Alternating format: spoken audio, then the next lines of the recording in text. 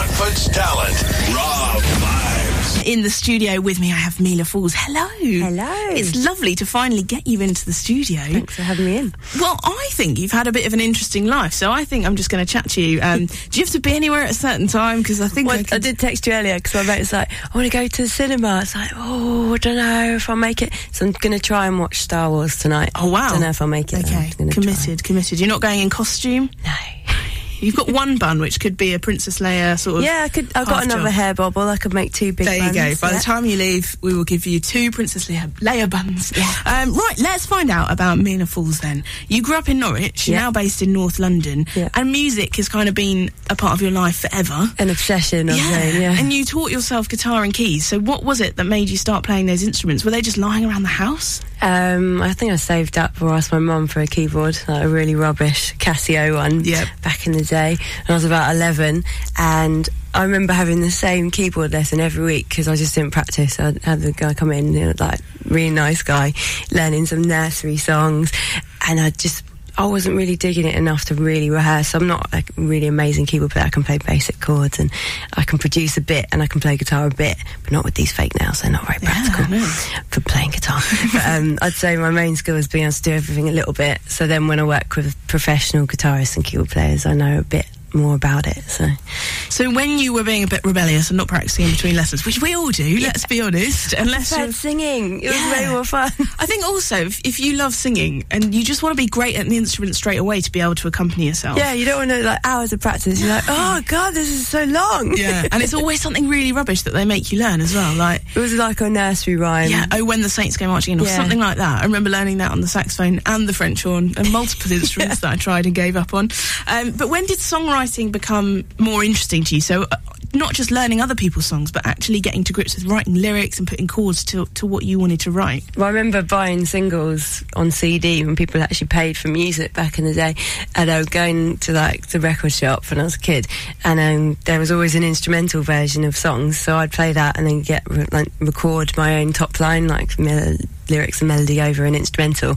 I didn't know what that was at the time, but now I do it as a career, as like a top line writer. I write for other people in library and TV and film as well as like a job. But back in the day I was just doing it for fun, and I would just get a random instrumental, like whether it be a pop song, hip hop or drum and bass, and then just make up my own song on top of it. And that's how I started, because I just did that every day. I was like obsessed with it. How do you, because when you hear an instrumental of a song that you've heard the existing lyrics to and the melody, how do you sort of ignore that and start from scratch and have a fresh idea? Because that in itself is a skill, surely. Yeah, I mean, you sort of like just a way of you just hear the song and start humming a different melody, and then you just write lyrics to that. That's how I do it anyway.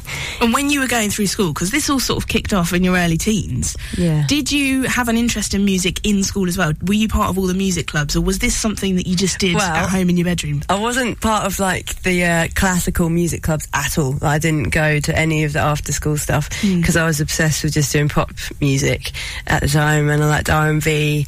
And I just preferred soul and R&B to learnings with all the orchestra, like violinists and everything. I wanted to sing, and I remember actually getting put in singing lessons in my high school, and the guy was trying to make us do classical singing, and he told me, he's like, no, you're not very good. And I was outraged. I was like, but I don't want to be singing this kind of stuff. I know I'm not very good at this. I'm not a classically trained singer. I want to be a commercial singer. And I remember me and my 2 friends in our music GCSE were like, because we were all writing songs, and 2 of them were really good pianists, and we sat and we spent our lunch times writing music and stuff. Brilliant. And our teacher sent our music off to BBC One, and we entered a competition. It was before about 2 months before the first Pop Idol, so we were like 14. This is years ago. So some kids would be like, what, Pop Idol? There was a first one? I thought it was just always on forever. And we got on the show and nearly won the whole show with our girl band, basically. So that was my first experience of doing it for real. And everyone at school was like, oh, we saw you on TV. And we thought we were amazing, and then nothing happened and we went back to normal. But like, it was my first taste of, this could be a real job. Like, and the excitement of it all the buzz. Got a makeup done properly. Oh, amazing. Oh my God. Amazing. Those, you mentioned soul and R&B. Are they sort of the genres of music that you listened to growing up? Who's inspired you vocally, do you think? Lauryn Hill would be one of my favourite singers of all time. I just listen to her on repeat, trying to sing like her. I still can't even get close. You're born with that. Yeah. But big inspiration, singers like her. Did you ever listen to some old school soul as well, or was it all kind of fairly recent? Aretha Franklin, Roberta Flack. I learnt their songs on like basic chords on piano and would sing them. Try and do my version, although trying to be Aretha Franklin is a bit of a hard task to achieve. It involves like quite a lot of space in your diaphragm to breathe as well, doesn't it? And again, you're born with that vibe. Yeah. You can't teach that. When was it you started going out and doing gigs? I started doing the open mics at uni. I did a music production degree with a load of guys. There was 2 girls and just 25 guys, so I was on a blokes course. Yep.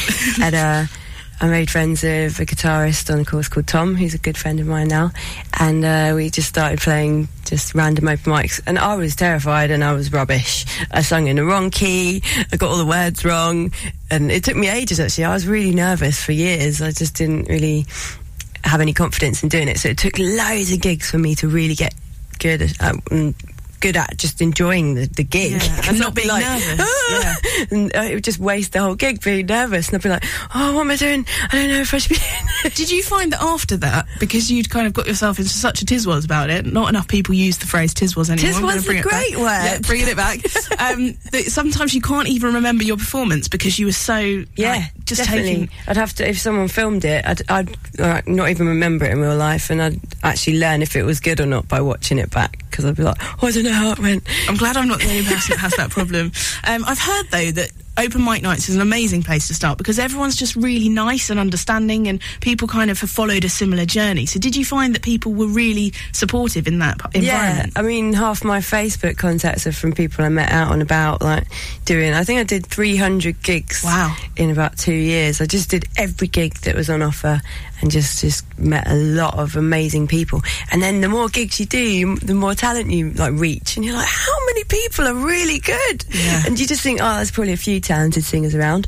Every other person is incredible, and you're like, oh my God, what am I doing? I'm trying to compete against like 10,000 other people. This is a hard dream to like get near. Yeah, it's hard. So how did you make that sort of transformation from just a girl gigging in a pub being ridiculously nervous to going on the road and going and doing massive gigs supporting, I mean, names like Rudimental, Jess Glynn, Ella Eyre, Van Morrison and UB40? Yeah. How do you get from the open mic nights to on a stage sharing it and opening for such big names?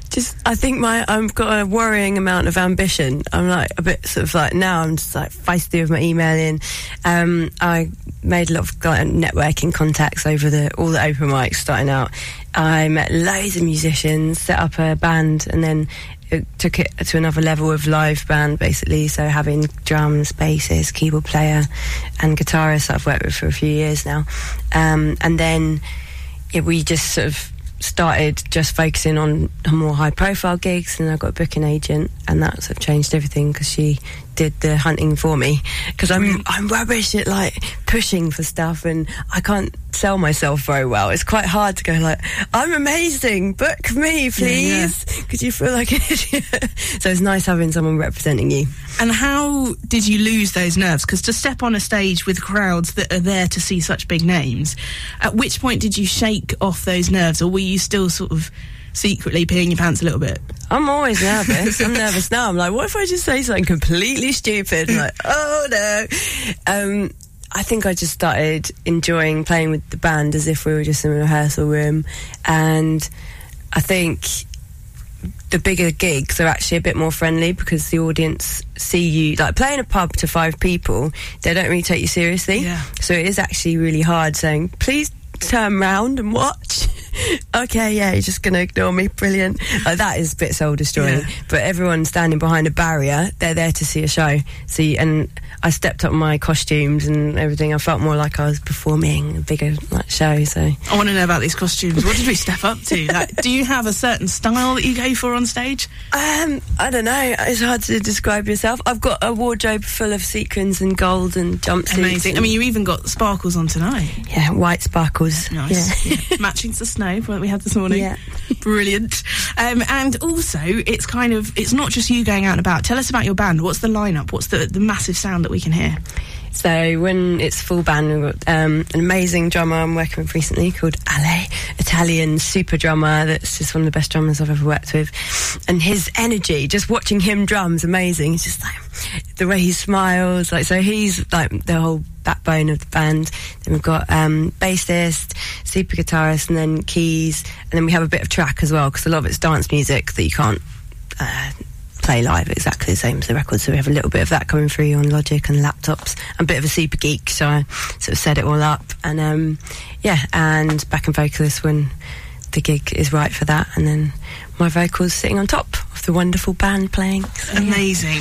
Now, you've been working on your debut album, Remember Me. Has this been something sort of in the pipeline for a while? Are you really excited to finally get it out there? It is nice finishing something and having it in a printed CD, because everything's just digital, and you can kind of make a song in an hour, put it in Logic, bounce it out, and then you've got an MP3, and it's like, all right, that's really good. But having it with artwork and printed in your hands is a really nice feeling, like finally finished something. Because you just think, yeah, I'll do it soon. Especially like a lot of creative people I know are always about to do something and they never quite finish. Yeah. So it's nice to get around to actually saying it's done, it's finished. And how long do we have to wait before it's finally out there for us to hear? So Can't Let You Go, an album 15th February, so not long. So not long at all, okay. Yeah. So sort of a belated Valentine's present. Yeah. If you forget on 14th, this is the present you should get the next day. Yeah. Brilliant. Well, let's get your first single that you've released off it, Can't Let You Go. Is there anything that you would like to tell us about this song, or do you think people just want to listen to it? Am I going to go nuts in the studio having a bit of a dance? You might wiggle your hips if you're in the mood. Yeah. It's a bit funky. Yeah. Oh, I love funky. Great. It's funky pop, I'd say. Okay. Well, I made a lot of like pure pop before, and really sort of like dance floor, underground house. So this is just me doing music I love. Amazing. Let's get its debut play on Raw Vibes. This is Mila Falls and Can't Let You Go. Go.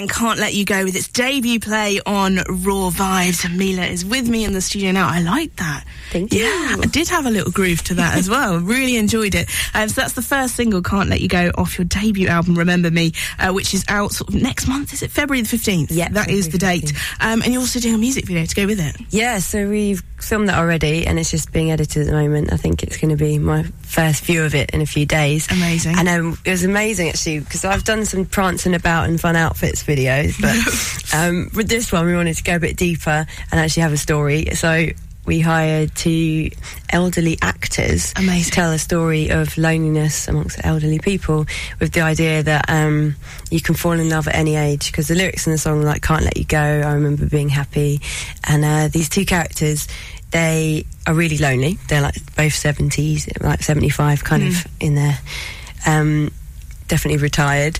And their partners in the story are gone, so they're so just very sombre, and they both go for a walk on Hampstead Heath, and one of them drops a glove and they meet, and the guy sends a really sweet letter saying, oh hello, would you like to meet me and go on a date? And she's a bit like, oh I don't know, you know, it's been a while, like decades, I'm not really sure if I'm up for this. And she sits in the house thinking, am I going to go? And then he's waiting for her, and it's like, oh, is she going to come? And then she turns up in this beautiful sequin, like black sequin ball gown. Amazing. And they're dancing, and I'm in the background with my guitarist just playing in this working man's club, and they're having this amazing dance in this like blue lit like dance floor. So it's a really cute video, and there are amazing actors in it. So. Awesome. Oh, I can't wait to see that. So we need to wait, is that 15th of Feb as well, to see that? Yeah. This sparkly dress that you're talking about, featured in the video, has she taken this from your wardrobe? No, it was another really nice thing actually. We teamed up with Crouch End Air Ambulance charity, shout out to them, because they were up for getting involved in the video, and so they provided the outfits with the idea that we would team up with the charity, because it was raising awareness for loneliness campaign. So we were just like, I just didn't want to do another sort of here's me singing at the camera video. I wanted to do something that actually had a message and a bit more important than me, when I'm really passionate. Like I've got a 91-year-old grandma that's just gone into a care home, and it's sort of, I think a lot of people don't make enough time to see sort of the older people in their lives as much as they could do. Everyone's always got a reason why, I can't quite make it, I've got work, but especially in London where everyone like charges around at 1,000,000 miles an hour. So I just wanted to make a video that was inspired by sort of seeing my grandma get older and lose her partner, and sort of with a proper message. Absolutely. Now, what does your grandma think of your music? She's a big supporter. Like she's got dementia, so she's losing the plot a bit, but she still remembers that I am a singer. And she printed out a picture of me about 4 years ago, like singing, and put it on in her wall. So amazing. That means more than anything. I don't care who likes me. My nan supports it. I remember she paid for my singing lessons when I was a kid. So brilliant. She's been a supporter from day one. Really. Grandparents are great at doing that kind of thing. My grandma used to pay for my piano lessons. I feel really bad now because I lost her about this time last year, and she was an amazing pianist. And I feel really bad that I didn't really take her to the piano at that time, and now I've started playing a bit more, but I just wish that she knew that I've finally, she does. a long time after, watching. probably like jamming along. Yeah, she'd be like, finally, God, I paid for this years ago. Yeah, exactly, taking the credit for it still. Now you've done loads of really cool tours, like toured Ibiza and done loads of festivals as well. What's lined up for 2016? Hopefully we're going back to Ibiza again. I've gone there 4 times now, 4 trips to do some gigs out there. That's my best location, just because I'm a big fan of the sun. Like, winter's nice when it's snowing, you can put a big coat on, but I'm not really not born to be in the cold. No. So yeah, Ibiza. My brain's gone a bit dead now. I'm already started writing my second album, actually. Wow, amazing. So we're already sort of full speed with that one. More videos, and my next gig, when is it? 13th of February at Ministry of Sound. So I've got some sort of dance gigs with some great producers, people from Defected Records, which is a big dance label that I've been a fan of for years, so it's really nice to finally play these gigs after like trying to get on the bill for years and saying like, please take me seriously, like slam door in the face.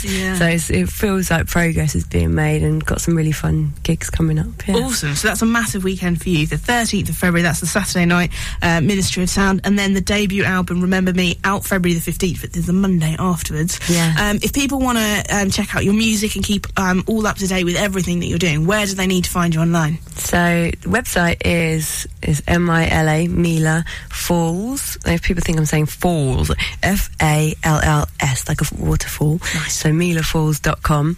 And everything, the social media is all the same. So Mila Falls, like a waterfall, Mila Falls. I love the way you say that. It's going to stick with me as well. Amazing. Well, thank you so much for coming in. It was great to meet you. Thanks for having me. And I can't wait to see this video for Can't Let You Go, the first single released off the debut album, out February 15th as well. So a massive day for us all to get in our diaries. Thank you so much, and I look forward to hearing the debut album. Now, showcasing Watford's talent.